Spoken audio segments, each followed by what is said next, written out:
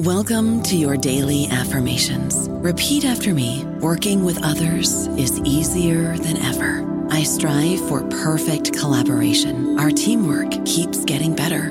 Yeah, affirmations are great, but Monday.com can really get you the teamwork you desire. Work together easily and share files, updates, data, and just about anything you want all in one platform. Affirm yes to start, or tap the banner to go to Monday.com. If you're still deciding on your spring break getaway, Amtrak's got just the ticket. You can visit cities from D.C. and Philly to New York and Boston, all while enjoying more sustainable travel. Amtrak produces up to 83% less carbon emissions than traveling by car or plane.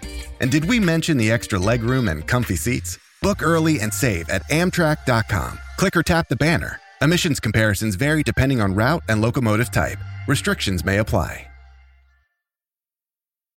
Find a fresh take on a fall getaway to Wilmington, North Carolina and beaches.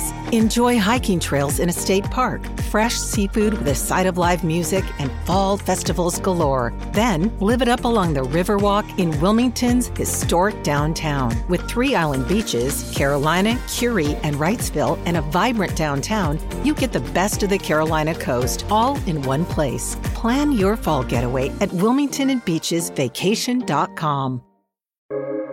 Welcome to the New Books Network. Hi, my name is Nathan Hobson, and I'm a host for New Books in Japanese Studies, a member of the New Books Network. Today I'll be talking with Dr. Ron Zwigenberg about his book, Nuclear Mines, Cold War Psychological Science and the Bombings of Hiroshima and Nagasaki. Nuclear Mines, which is out from the University of Chicago Press in 2023, explores early efforts by the American military, by psychiatrists, psychologists, and social scientists to understand the effects of the atomic bombings on the minds of those who had survived. In positioning the book as a prehistory of PTSD, Zwigenberg draws attention to the historicity of the idea of psychological trauma before the concept was institutionalized in the DSM in 1980. Nuclear Mines shows that the ideological temperament of Cold War science and the gendered nature of scientific knowledge production versus psychological care were among the factors that led scientists and researchers to minimize, deny, or simply not register as meaningful the suffering of survivors. But also that without our contemporary concept of trauma, or even the category of survivor, the experience of the affected did not always clearly conform to our contemporary expectations.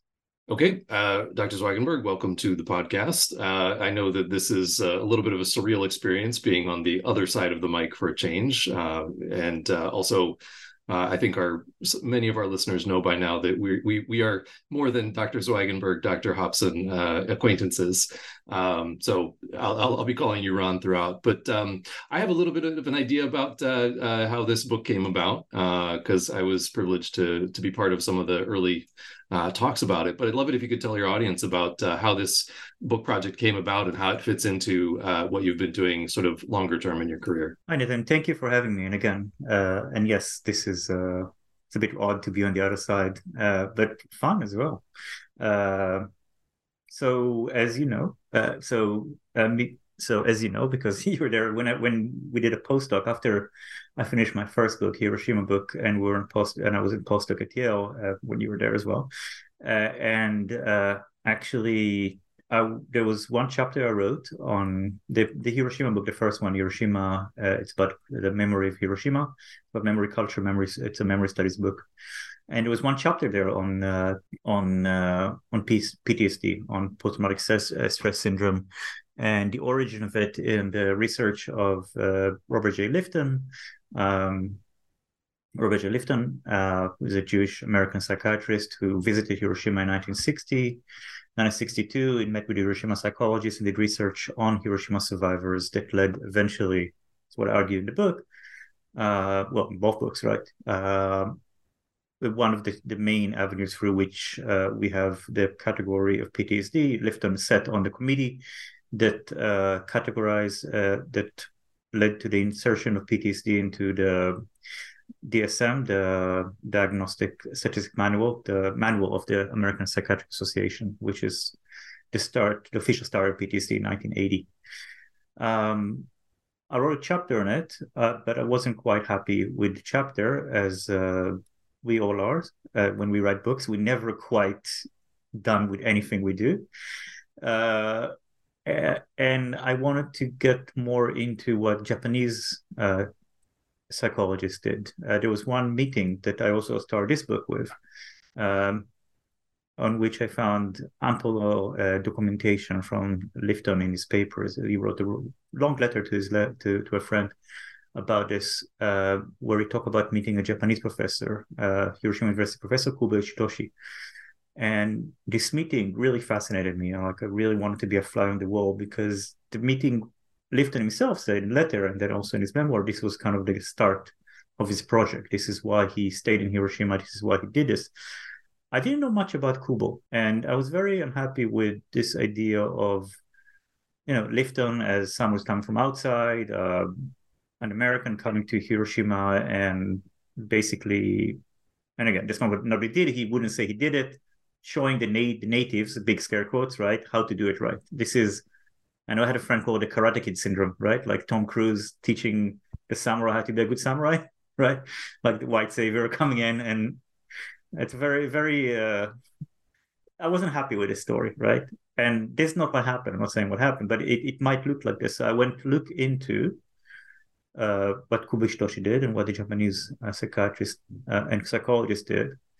And I thought I'll write an article, which I submitted to one of the most prestigious journals in the field, but it didn't work out, right? It took a long time and a lot of revisions and a lot of back and forth, and then it didn't work out. And then I was like, that's it. I tried, didn't work, got rejected. But so I put it aside, went and wrote another book with Oleg Benish about castles, something totally different. And just went back to this a couple of years afterwards, and started digging more into Kubo Ichitoshi, wrote a couple of articles. Then I realized that there's something there, something more. There is much more before the Kubo Ichitoshi meeting in 1962 that needs to be looked at, because there is something about this that didn't quite work for me. It wasn't what I was hoping or expecting to see. And, this curiosity, this interest in how did people talk about mental damage, right? Before we had the categories that we have now, this is what really kind of the big drive that led me to write this book, really trying to look at, and I know I'm kind of jumping the gun because it's your first question, like what's the prehistory of PTSD, right? Yeah, no. So this is thank you for setting up the question, right? Because you've the way you sort of laid this out in the book is, on the one hand, it is a prehistory of PTSD, right? And you started to talk a little bit about how Lifton is, proximally very involved with creating that as a psychiatric defined syndrome. But at the same time, the book actually isn't about that part of the story so much as about what leads up to his meeting with Kubo in 1962. So yeah, I mean, if you want to talk a little bit more about the prehistory of PTSD part, that's fine. If not, we can go into some of the arguments that you're laying out in your introduction about what leads up to that 1962 meeting and sort of what's happening between 1945 and 1962, when there isn't really that a well-defined way of thinking about trauma as the framework for thinking about what happened, the victim versus survivor versus trauma, all these different ideas that we have now about how to define what happened in Hiroshima, Nagasaki, not least, but in other places as well. Yeah, I think for the argument, and I think we can maybe talk about both at the same time, because the idea of a prehistory PTSD is very important for this book, because so much of our understanding of what happened in Hiroshima, Nagasaki, and the Holocaust, and the events of mass death, mass tragedy all around us is so colored by our idea of trauma, right? There's a book, Didier Yassine and someone called The Empire of Trauma. There's two French authors, I forgot the second one name. and talks about how trauma basically took over all of our categories that really completely dominate our understanding of what happened, how people react to mass violence, how people react to tragedy, how people should behave. This medicalization of the top, the medicalization of this is really overwhelming, to an extent that if I tell people that something like that, and that's one of my main arguments, people weren't traumatized per se, right? Which I can't stretch enough. It doesn't mean they didn't suffer, right? It just means, and that's what I argue in the books, the main argument of the book actually is that trauma was a marginal category. People did not only that the researchers didn't think about this as trauma, and I'm going to talk about it now in a couple of minutes, but people probably, and I say probably because we have no way of knowing. We have ways of knowing, but it's difficult. Maybe we can talk about it a little bit later. Didn't experience it as trauma. What you have with trauma is what philosopher of science Ian Hawking said, called a looping effect, which means once you have new categories, you have new ways of experiencing, right? So before categories exist, people didn't experience it the same way, right? So if we say that people were traumatized by what happened in 1945, we basically project our own understanding. Svenja Gotterman, who's a historian of medicine, German historian of medicine, who wrote a very important book on the reactions of Wehrmacht, of German soldiers, World War II. And she went and looked in the case files and she couldn't find trauma. And she said, using trauma is basically putting the very diverse and very different reaction of people at that time into a straitjacket. Maybe she quotes something, but into a straitjacket of it's kind of diagnostical history. And this was also my experience. I went back into the files, I went back into the research, into what happened before 1945, right? And I couldn't find trauma.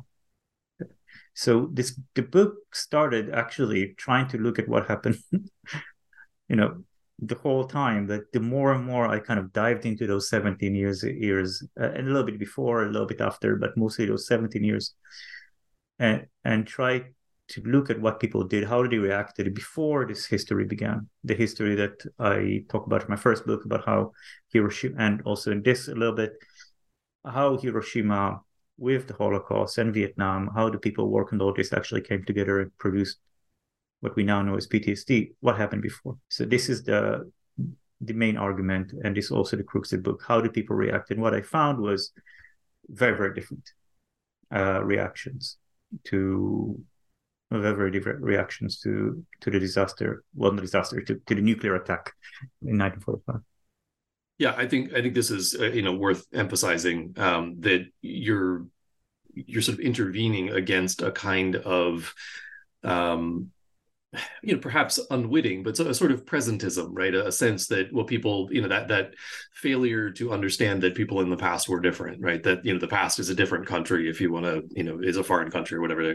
But it's interesting because it seemed to me that this is part of, that looping effect that you described is part of a more general sense about genesis amnesia, right? That you sort of pass a point of no return at which it's impossible to fully recover the sort of the sense memory, the interior emic experience of what it was like before we had a new way to talk about things, a new way to experience things. And so in that sense, I think that it's a book that speaks, with a single case study about PTSD and trauma to a much larger set of historical phenomena and things that we struggle with as historians as well, thinking about that. Yeah. I mean, you can say the same thing about feminist history, about history of a point of view of minorities and race, before we had our racial theories. I'm not saying at all, and I'm the same way that I'm not saying people didn't suffer. Of course people suffered. Of course people, if you talk about race and discrimination on gender, of course people felt, of course, discrimination and those things that we use our categories now to look at the past. It doesn't mean phenomena did not exist, but they were different. People experienced them different. People had different expectations. And different expectations. And as historians, we have to be very, very careful and sensitive to this. Like one example that also bring in the book, but also from my personal experience, I bring that's more about being a survivor, but also about trauma. I bring a quote from a Holocaust survivor, a second generation, like someone whose parents were Holocaust survivors. Again, I forgot the name.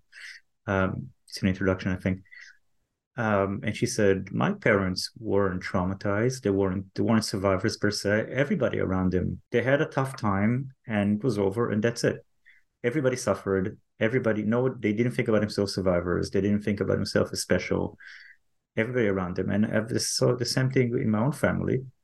My grandparents, Holocaust survivors. I grew up with them, and no one ever. We didn't have this. Also, when we were younger, I don't think we had the language, right? I don't think we didn't go to our school counselor and talked about trauma or ADHD or any of those things, right? So it's coming from this place of trying to talk about people in the terms that they're used at the time, in their own terms, in a way. So, and again, it's something I still struggle, and I do write about trauma here. I do call it nuclear trauma, but and this is something also Paul Lerner, a lot of people write about trauma, say that trauma, you have to be very, very careful with your application of this. So if they didn't use trauma, what did they use, right? So maybe this is, if we can go beyond, like, what did they use? And what I did find is that there's a whole range of categories that they were used, but kind of reused. But what really kind of bring all of those categories and ways of looking at it together is the issue that psychology researchers, by and large, were not concerned with the victims, right? So I make a couple of arguments in the book, right? The trauma is one of them, right? So we can move beyond. And like the second one is that if you look, and this is why I'm doing it as 17 years, if you look at beyond trauma, what you find is that the Kubo-Lifton meeting was not by far the first time that people from the US and Japanese researchers met in Hiroshima, right? The first meeting of psychological researchers, and I say it in not just psychologists, because psychologists, psychiatrists, sociologists, people use psychological categories, right? Was almost immediately after the bomb, the first time that they came to Hiroshima. And I found there's this surreal scene in November, December 1945, a couple of weeks after the bomb, where you have researchers with the United States Strategic Bombing Survey, USSBS, running around Hiroshima in jeeps with clipboards, asking people how they felt about the bomb. It's utterly surreal to you have photographs and these passages in the book. It's completely bizarre.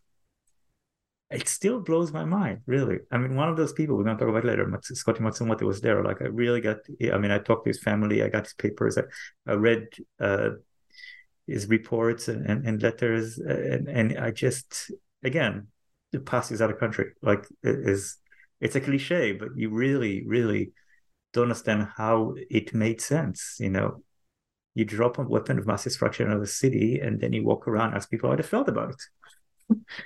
So this is kind of like the second kind of point here, right? Of like, it really got me into this. Like, how was it possible? So to go back to the argument, right? It's possible because you can think about the bombing of Hiroshima and Nagasaki in isolation from the longer history of bombing civilians, okay? And the reason I'm saying it is because if you look at the psychological research on the bombing, you'll see the psychological research was not about dealing with the victim and healing the victim of bombing, but from the American, British, German, the bombing side, right? Trying to help the bombers do a better job with destroying the psychological defenses of the victims. And this was my blind spot before, because I went out and looked for psychological research on hibakusha, on survivors, right? Hibakusha is in Japanese, survivors of the bomb, right? Couldn't find anything. I mean, I found a couple of things, and we talk about it later, but not as much as I was expecting, right? But if you try to look at what people did on the other side, right, and you see there's a longer trajectory of psychologists and researchers working with air forces, and this is not just the US, but most of the US, because the US was in the scientification of this is an Anglo-American scientification of bombing and bombing research. Not just psychology, also with like the invention of napalm and using math and computerized models to calculate bomb tonnage and stuff like this. I mean, David Feldman, Kari Karakas do a really good work on this in their new book. It's really an Anglo-American thing, and there I found the researchers. There I found this research, and this is why it makes sense for them to ask those questions on Hiroshima, because what they were after is trying to see if we did a good job. Did we really break the morale of those people? Did the bombing work, right? And there you found almost most of the research before 1962. Yeah, I mean, I think to be fair to you here, I think there's no reason you could have really expected to have gone looking for a customer satisfaction survey about the atomic bombing. That wouldn't have been the intuitive place to go looking for something the first time around. So it is sort of interesting that's, in a sense, the customers are not the people who were bombed, but they're the ones who are being surveyed. The customers are, as you point out, the bombers. But there's this sort of there's this sort of survey that's going on, which is really, it's entirely surprising. I just wanted to say one thing, maybe taking a step back to the earlier conversation we were having, which is because I think it relates to this point as well, which is that this is another good example of how the invention of new categories and new ways of thinking about things, creates these blind spots, right? Which is a big part of your argument. And I think that's true both in terms of, we talked about it in terms of both the experience, right? Now people experience trauma because that's a category of experience. If it's not a category of experience, you may experience something, but it's not necessarily trauma. But this also affects us as researchers as well, right? Which is, I think, a big part of the point. And I think this is a really good illustration of kind of how that happened in the creation of the book, and in putting that together. Yeah, and especially, sorry if I can just jump in, like, especially with stuff like this, when this is so emotionally, you experience it in such an emotionally almost paralyzing way, right? It really leads you away from any kind of like rational, you expect that, people react in a certain way because it's how you react, right? When you read accounts of death and suffering, and it's the emotion, as you as a researcher, right? It's really throw you out in a way. I think it's in a way it's the nature of the material kind of explain why a lot of people feel like this, that there's no way, they're kind of like they do kind of disservice to the victims in a way by not thinking about it as trauma and as suffering in the way we do. Yeah. So we've been talking very much about sort of the first set of arguments that the book is making. And I want to make sure that we talk a little bit about the second set, which you've alluded to. And that's talking about these sort of questions of objectivity and advocacy, care and inequity that are part of the both the experience of bombing and of being bombed, and of then researching both sort of primary research, the kind of things we were talking about with the clipboards and all, and then thinking about it later. So you lay out a second set of arguments that really relates to that part of it. Could you go through that part of the book for us just a little bit here before we jump into some of the chapters? Yeah, of course. So the nature and thank you for reading so carefully and like finding even better than me the categorization of the arguments that I was making there. So the first one is about, again, trauma and the nuclear history, and then like I have a couple of others that connected to power relationship. I think this is the best way to think of it, because as the scene in Hiroshima demonstrate, the relationship between Japanese and Americans was not an equal playing field. Yet, when the Americans come to Japan, they pretend as if we are on the same field of objective science, where we all just care for the truth and all use those universal categories and so on and so on. And the Japanese have displayed this game, right? So, and this is, there's many reasons to this. A lot of the reaction to both in the American side is actually progressive, almost, I'm kind of hesitant to say anti-racist. Again, we're using contemporary terms, but a reaction to the use of racial categories and quasi-racial categories in the psychological research on Japanese during the war.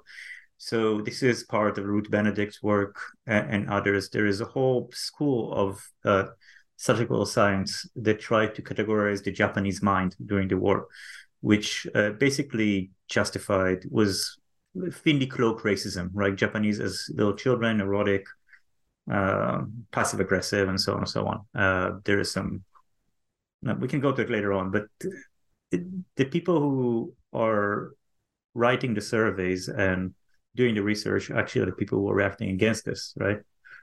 And they say the Japanese are people just like us. So on the face of it, this is liberal, this is progressive, this allows for collaboration. But the nature of objectivity, especially for researchers of this pretense for objectivity, and Miriam Kingsbury she did a really good job about this with her work on anthropologists, right? It creates its own blind spots. And the biggest blind spot is here. There are two biggest blind spots. One, it's very hard in the case of the symptoms we look at to make the causal connection between what happened during the war and symptoms that happen afterwards. And especially when you talk about stuff about nuclear issues, because there's the role of radiation, no one knows about it. And it's very hard to do cause and effect. I mean, do people suffer particular mental issues because of radiation, because of what happened during the bombing, because of privation after the war, because of the collapse of their value system after defeat, and so on? Objectivity can be a very good way to dismiss this, right? Right. And this would happen both in Hiroshima and also in the Holocaust case. In the Holocaust case, you have German researchers looking at Jewish survivors and say, look, the guy had mental issues before the war. He had mental issues now. There's no reason objectively to say that the war and the camps and Auschwitz had anything to do with this, right? And Dagmar Herzog and many other people did very good work on show how German researchers used the category of objectivity to deny patient suffering. And in here you have it also. You have the same kind of operation, not out of malice, but in many ways, but also just because people, Japanese researchers, want to integrate themselves into this world of objective universal science and want to look at patient suffering objectively. So the role of objectivity is one thing, right?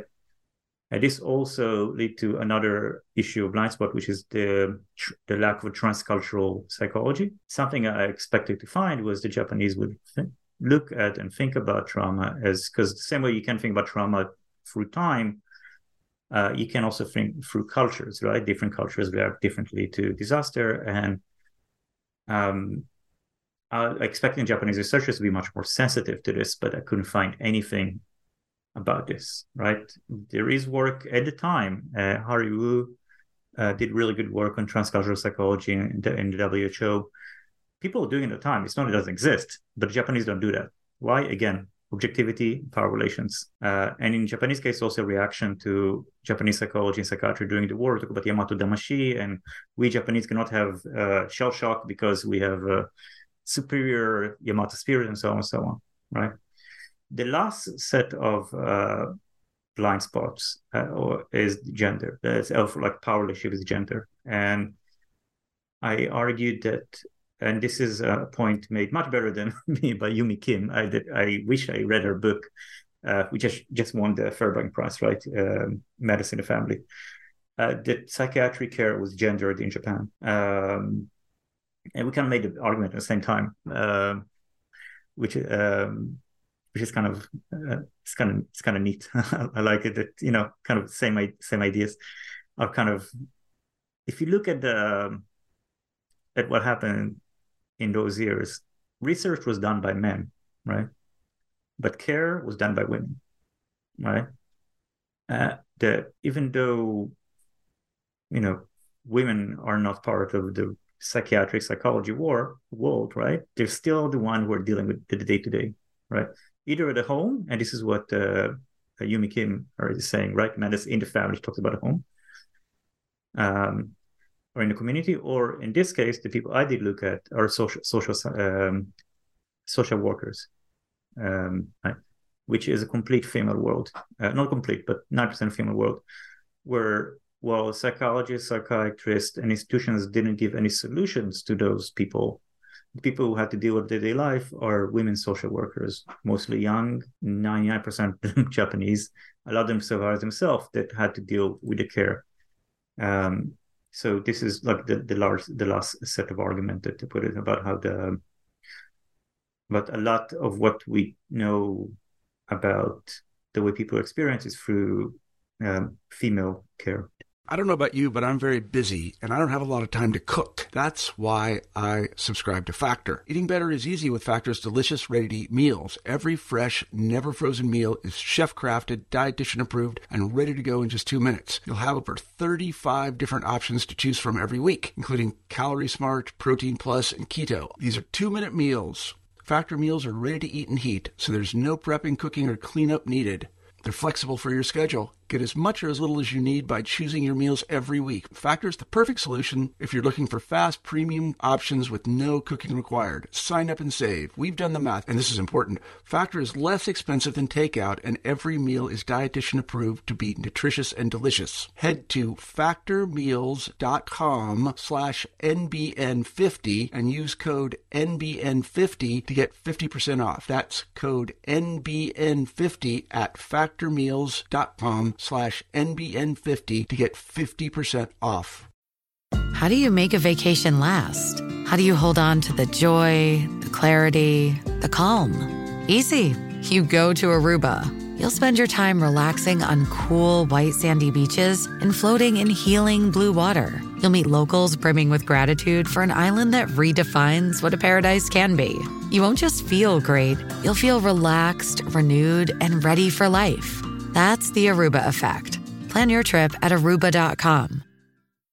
Yeah, so I was thinking about the sort of question of scientific objectivity, because as you know, I'm sort of working on a STS kind of project myself, and I've been thinking a lot about the problem of the kind of messiness of science in the real world, and psychiatry is a great example of that. And of course, I'm working with nutrition science, which very often has the same kind of problem to a different extent and in a different way, but the same kind of problem of you don't have the sort of Karl Popper model of it's either falsifiable or it's not. We can do an A/B experiment, and that's the only, even though that is what counts for science with a capital S, that you're never going to actually get that. And then how, what does it mean to deviate from that model? What is it, and can you be taken seriously if you don't have an A/B lab experiment, if you don't have something that's falsifiable in that way? And I think that, when science is happening on the ground, as it obviously is in your case, that's a really interesting problem that I think all science has, but especially when it's happening on the ground, as it was for all of the characters who are involved in your book. And I thought it was, again, really interesting that not only do you have that element, but then you also have the separate problem of these gendered domains of what counts as science and then what counts as, well, care obviously can't be science, even if you could scientize care, which is a whole separate sort of set of issues, right? Yeah. So I want to make sure we have plenty of time to talk about the chapters of the book, which are roughly divided into 2 parts. And the first half, roughly, of the book focuses on the developments in the U.S. In and around psychology and psychiatry up to the time of Lifton's visit to Hiroshima and his meeting with Kubo in 1962. And the second part shifts mostly to the developments in Japan. And so I want to ask you about, it's a little bit of a long passage, and I'm going to quote it here, but I want to ask you to sort of unpack this passage in the book, which to me is kind of the crux. So You're commenting on Lifton's assertion that, quote, no one had attempted a comprehensive psychological study of what had occurred in Hiroshima prior to 1962. And in response to that, you write, and here's that long passage. Lifton was not simply uninformed. It's easy to see why he saw the 17 years prior to the 1962 meeting as a gap in research. Lifton's focus and political sensitivities were fundamentally different from those of most who had come before him. While his research focused on the victims and the long-term psychological damage they suffered, almost all the research examined in this book has looked beyond the victims and their psychological suffering. Most researchers, even sympathetic ones like Kubel, saw the hibakusha, the victims, so to speak, the survivors, as a resource. So like I said, I mean, to me, this is kind of the crux of the book, and I want to use this as a way to talk about the two halves of the book, starting with part one. So can you tell us sort of how we get to this point, right? What are the American studies of the atom bombs like from 1945 to 1962, and what does that mean, especially in the context of this passage? Yeah, thank you. That's a very important passage, which I just come back to. Now thinking, Lifton just had a very large, very long, just this week, a very long interview in the New Yorker. I after reading us, I started thinking, and also because of the interview, I started thinking about this and the passage and the importance of Lifton, and as someone who is really an intellectual giant and someone who's so important in the history. Yet that I wouldn't say condemn, but like it's really hard to, his role is very complex, right? I mean, in why he kind of dismissed everything came before him. And the other hand, right, he really cared for the victims. And I really tried to think during writing and research about his role here. And I think the main problem, as you said, as the Pasha says, is that like who's in the center of your research? And roughly speaking, in the first part, the center of the research is not the victims themselves, but in the American part, the Americans, future American victim, not victim, future hypothetical American victims of the bomb, right? And in the second part is the Japanese victims themselves, right? So this is roughly how you can look at the book. In the first part, what you have is the USSBS researchers and people who came out of it, right? So basically, it looked at psychiatrist Alexander Layton. There's possibly one person. You also notice all of them are men until I get to the last part when I talk about social workers. But there's Alexander Layton, who's an American psychiatrist. And I look at Irving Janis, who is an American psychologist. And I look at Brooke Chisholm, a Canadian psychiatrist. I look at all those men that dealt with nuclear research. And what I see that they think about Hiroshima is a way to think about what's going to happen in America now that the Cold War is starting, and how we can utilize the experience in Hiroshima in order to either prevent the next war or prevent our people to suffer what people in Hiroshima suffered, right? Which is not a bad thing, but it kind of leaves Hiroshima behind. What kind of amazed me, and this is also why I couldn't find stuff about hibakusha, that those people, most of them, after the first round of research in 1945, no one comes back to Hiroshima, really. No one comes back. No one go and do research in Hiroshima, but they all use this initial research and various other things like the work of John Hersey and others, other testimonies that came out of there to think about how the next war is going to look like. A lot of those people, not a lot, all of them are military men. All of them are connected to the military-industrial complex, the military-academic complex, right? Irving Janis worked for the Rand Corporation. Layton, who was in Columbia and Harvard later on, he actually comes from internment camps. Internment camps is a whole other story here that we can go into, but this is basically the prehistory of his prehistory. Like Layton and the Japanese American researchers that were in Hiroshima, we're going to talk about in the second part, came from internment camps. And they think about the hibakusha experience, again, as a way to prevent what happens. So on one hand, you have peace activists, people who think about it as on a social level, right? And then the other hand, you have people who think about individual level, but not think about how to heal the trauma of the survivors, but how to prevent the trauma. And here, a person named Irving Janis was kind of fascinating work, especially if you go back to our conversation about trauma before. You think people can be immunized. Again, this is kind of mind-blowing for us if you think about it. He is devising theories on how to expose people to low level, what we now call traumatic experiences, in order for them, when the time comes and a bomb is dropped on the US, people will be immune from trauma. And his theories, in part, were responsible for the fact that the US sent tens of thousands of soldiers with teams of psychologists from Johns Hopkins and American University in DC, to monitor their psychological behavior and see if they are immune by this test to trauma, and giving them radiation poisoning and God knows what else, right? And we don't know because they didn't look for it, right?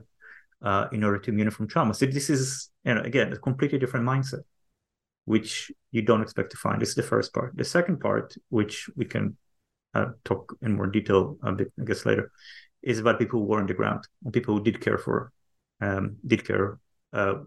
literally, either cared for research or put victims in a center of their study. And this is the Japanese researchers, Kube Hitoshi and Konumo Masaho from Hiroshima University, and Japanese-American sociologist who is in a much more complex situation, Scotty Matsumoto, a Japanese-American, who was a medical sociologist who was in Hiroshima in an American institution called the ABCC, the Atomic Bomb Casualty Commission, whose job is to work with survivors and make sure that they will come and cooperate with American research. So he has a very complex kind of position here.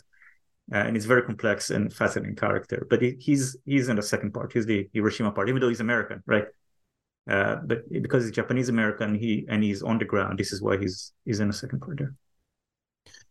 Yeah, so I was thinking as you were talking, this was something that I kind of had in the back of my mind when I was reading the book, but it crystallized for me now that there's a kind of effective altruism vibe to the way that the Americans are treating the aftermath, shall we say, of the bombings, right? Which is that the greatest good can be done by thinking about an indeterminate future situation in which infinite number of people could possibly live in the future.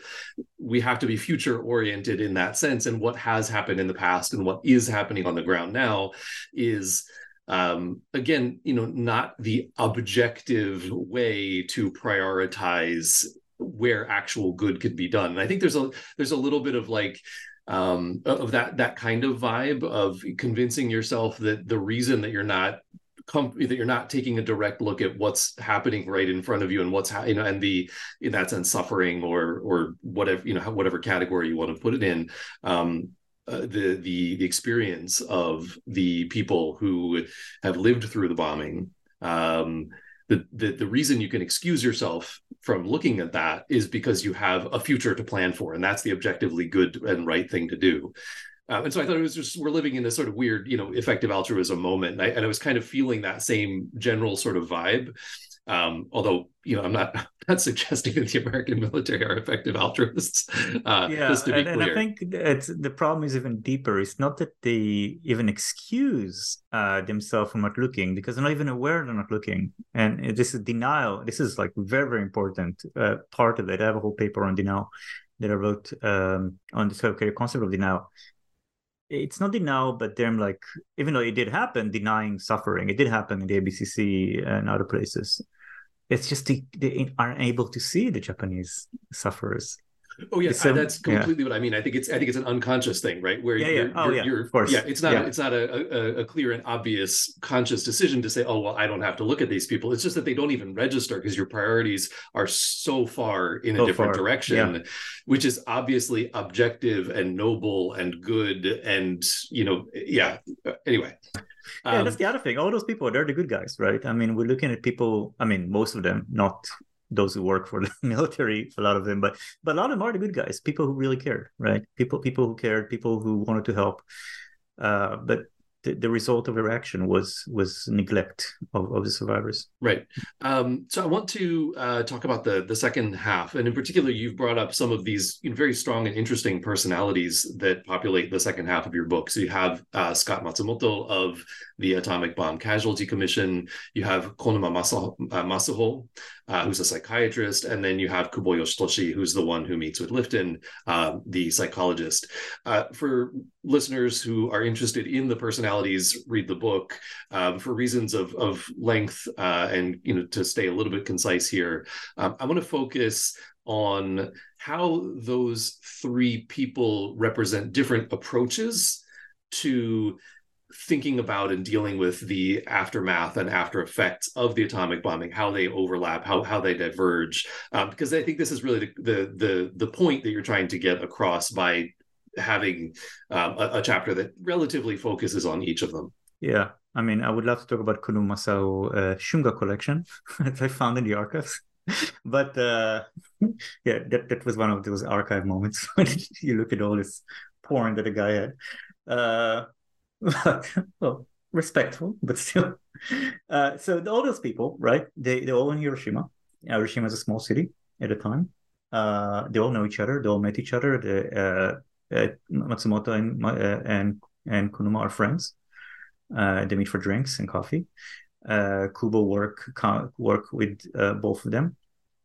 And all of them are part of this nexus where you have American researchers and American research facilities on one hand, and you have the Japanese researchers on the other hand. Then you have the survivors of organizations, you have care workers, you have a whole bunch of people who are concerned with the survivors in Hiroshima, right?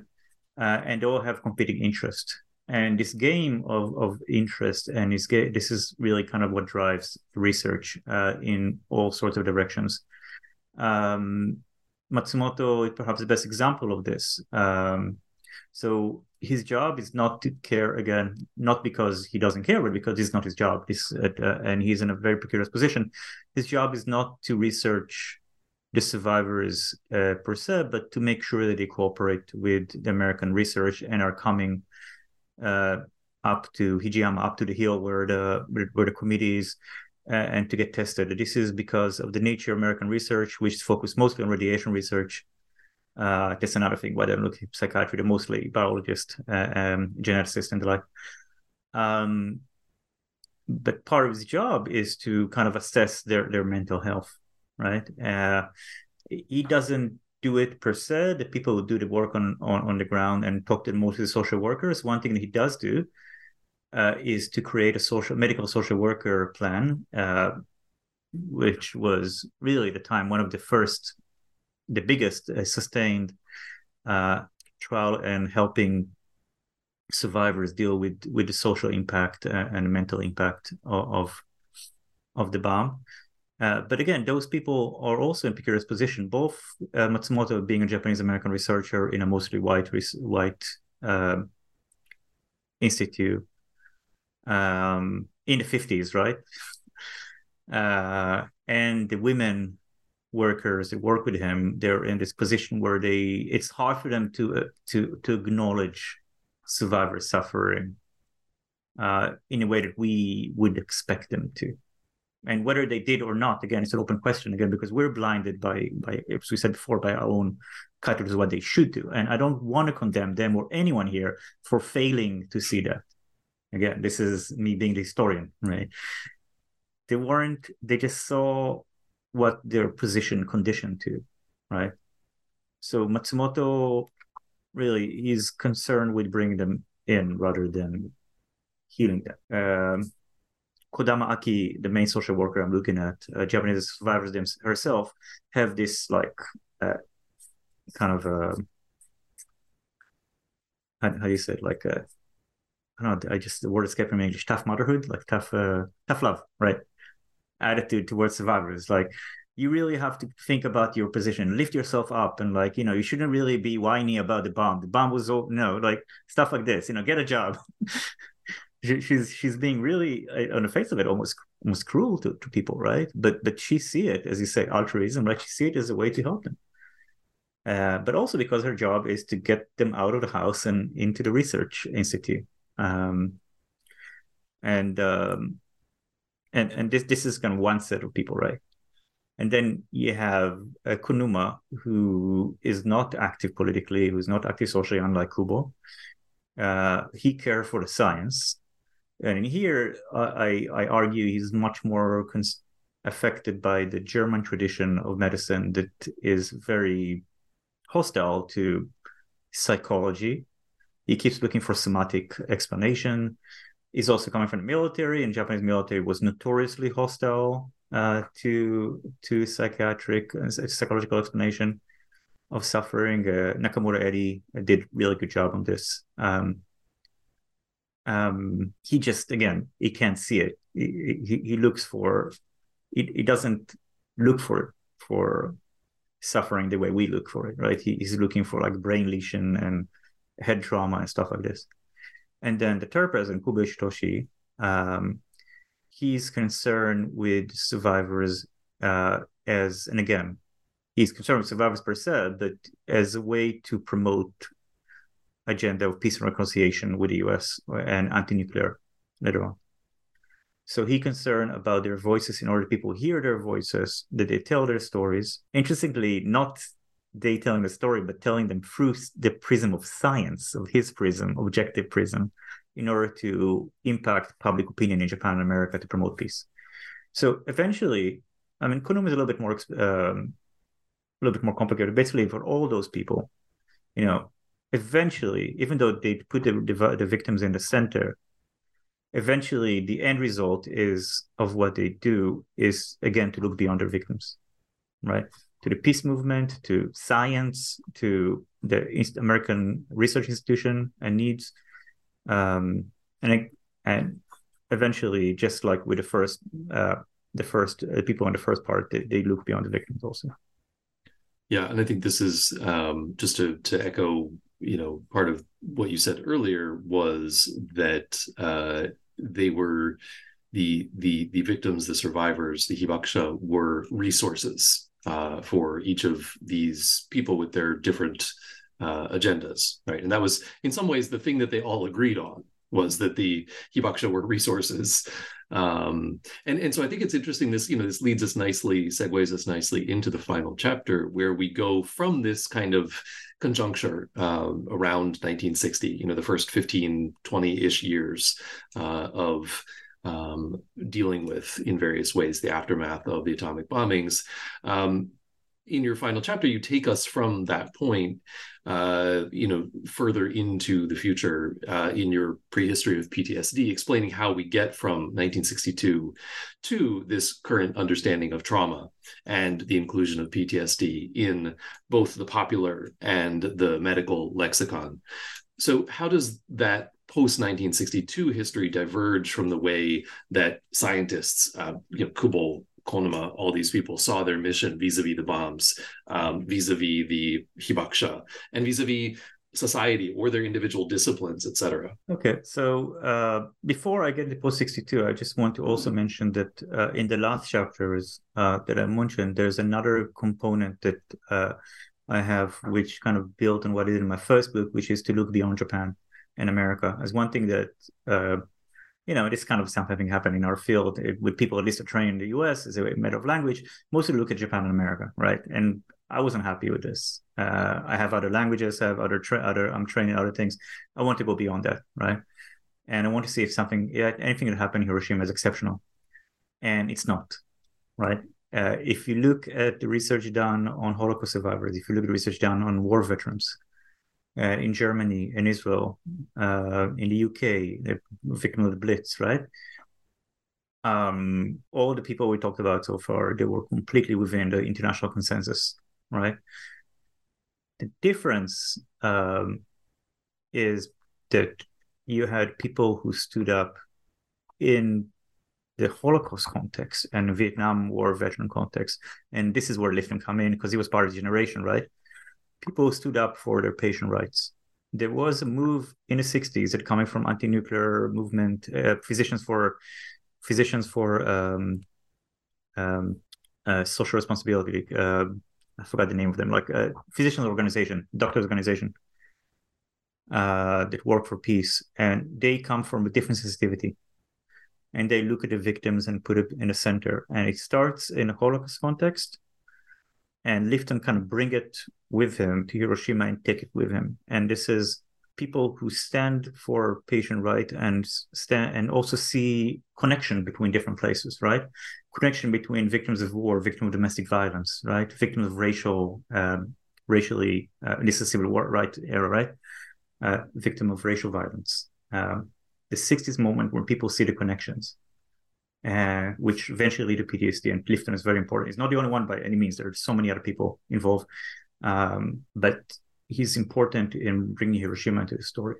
So you have these diversions. Well, in post-1962 in the West, right, largely speaking, right, mostly mean the US and Europe, but there is the entrance of what we eventually will call PTSD, right?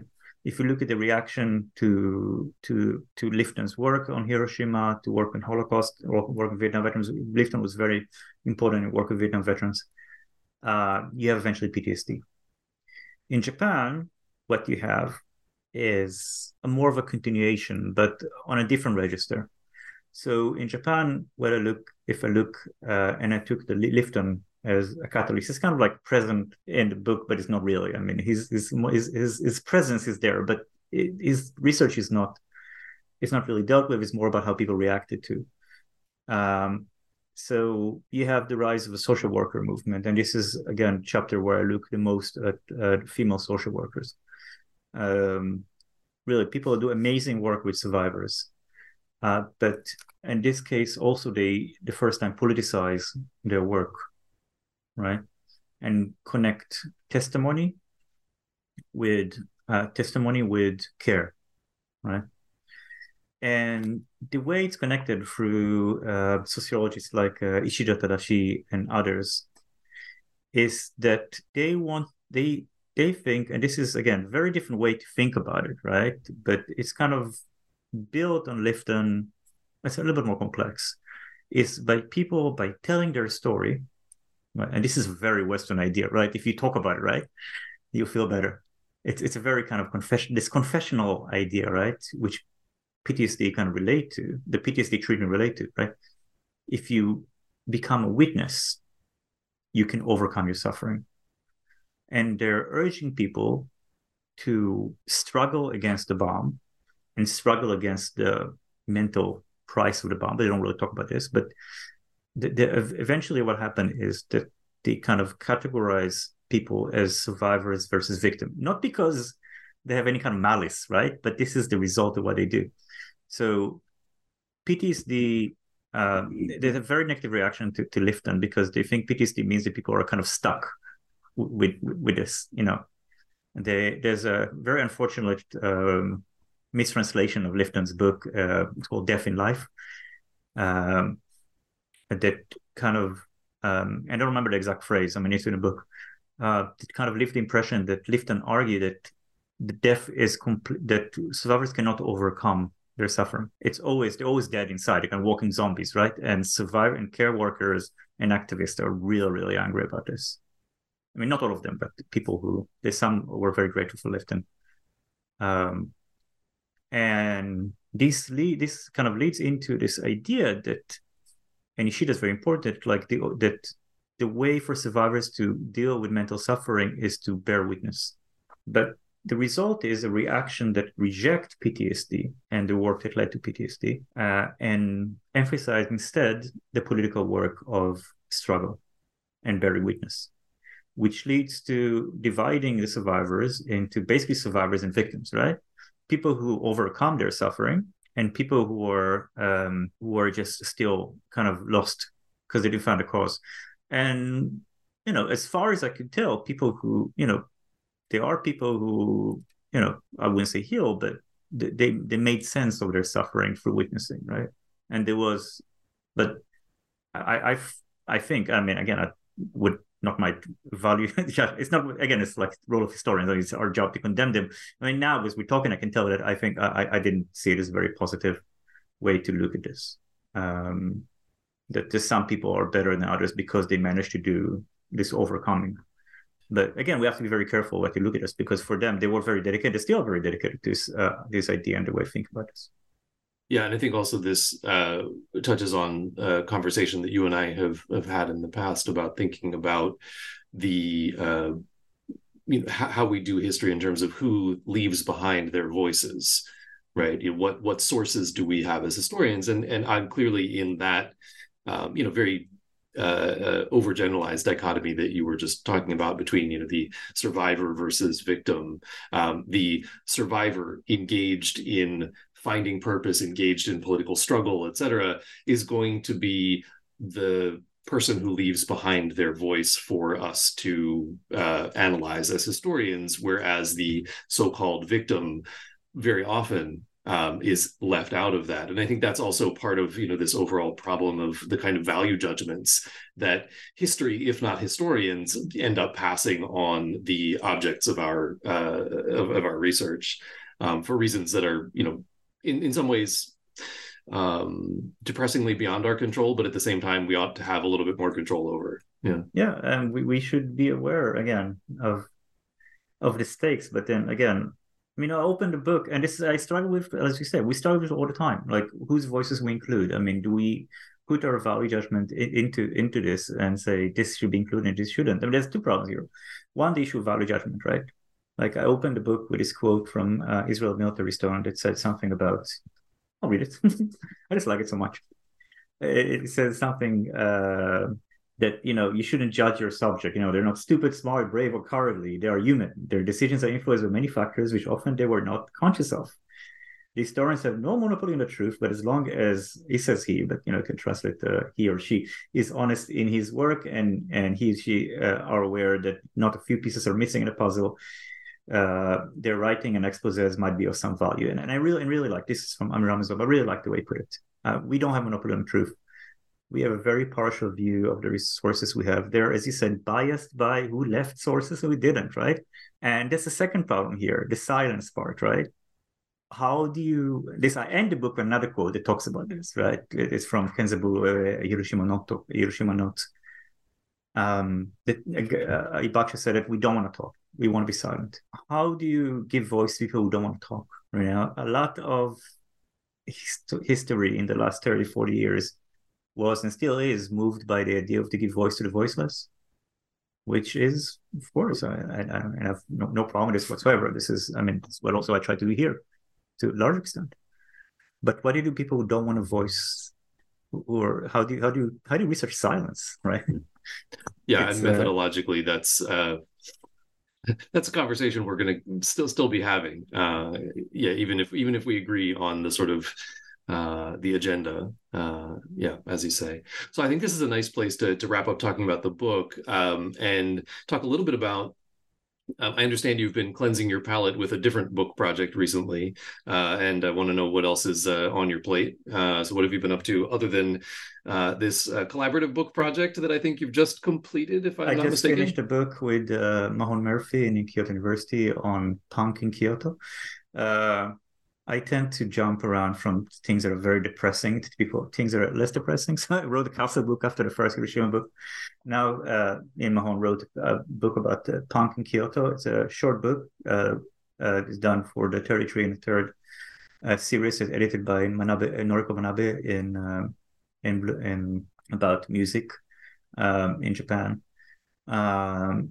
So this is something we just did. It's about punk in Kyoto. It looks at one place, the Seibukodo. It's a legendary place in Kyoto University, which still is occupied by the student movement and is kind of a venue for all sorts of theater and music. And in our case, punk. We looked at utilizing our other identities as people are very much involved with the punk scene. Mahon more than me. In Kyoto to look at this. So after finishing this, of course, I have to go back to something very depressing. And now what I work in now also with a colleague, Susanna Dijubian, who is an expert on human remains and the fate of human remains after the Holocaust. I found, again, in my first book, I found a couple of instances where you have urns are full of human remains from Auschwitz in Hiroshima, in Kyoto, in Nagasaki, in Fukushima, and all sorts of places, and which led me to the question, what the, what are you doing here, right? So I started looking at that, and I kind of partnered with Susanna, who looked at the Polish side and worked on it for quite a while. And we realized this is a worldwide phenomenon. So we're looking at now at like the global circulation of those urns, and more generally speaking, at least from my side, the idea of like human remains after disaster. So also look at human remains in the context of colonialism, like Ainu, Okinawa, the human remains in Hiroshima, Nagasaki, the collection of bones. So this is basically what we're kind of into right now. Again, depressing again. So. Yeah, well, hopefully we will get you back for both the less depressing and the more depressing book projects in the future. But for now, thanks for spending the time with us, again, on the other side of the microphone, if you will. It's always a pleasure to talk to you. Thank you. A pleasure for me. Really enjoyed it.